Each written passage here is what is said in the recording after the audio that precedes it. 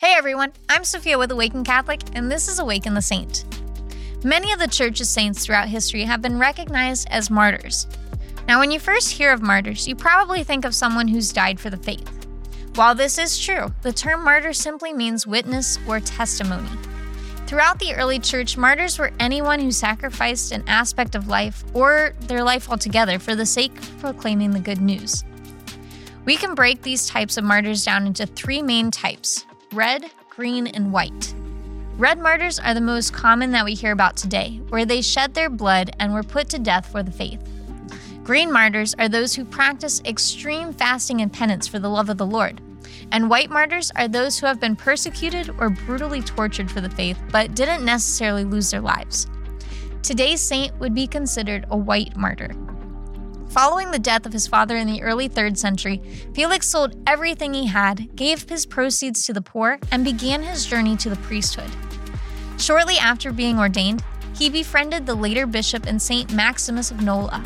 But life for these two clergymen wouldn't be an easy one.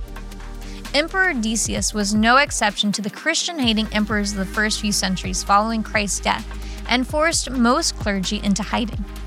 Bishop Maximus was able to escape in the mountainside outside of Nola, but unfortunately Felix was captured and arrested. He was beaten and tortured for the faith, but God never abandoned the young clergyman. There were two legends surrounding his period of persecution. First, it was claimed that an angel helped him escape imprisonment so that he could care for the sick bishop in hiding.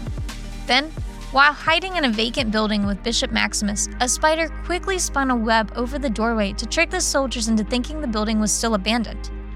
Eventually, the two men, along with countless Christians, were able to come out of hiding at the death of the emperor in the year 251.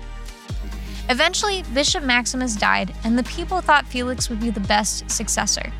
But he humbly declined and requested Quintinius to serve as the next bishop of Nola, seeing he had been a priest slightly longer than Felix.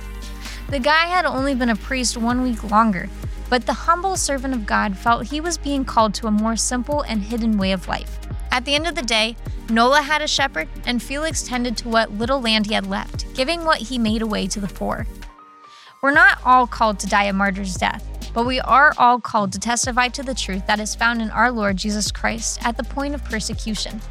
God also doesn't demand we seek out a martyr's death, but to simply recognize that death has no power over us. In the end, our God has already defeated death, and dying to ourselves can only mean rising to new life in Christ. May we keep this in our hearts as we live our lives for the greater glory of the kingdom of God. St. Felix of Nola, pray for us. Thank you for tuning in to Awaken the Saint.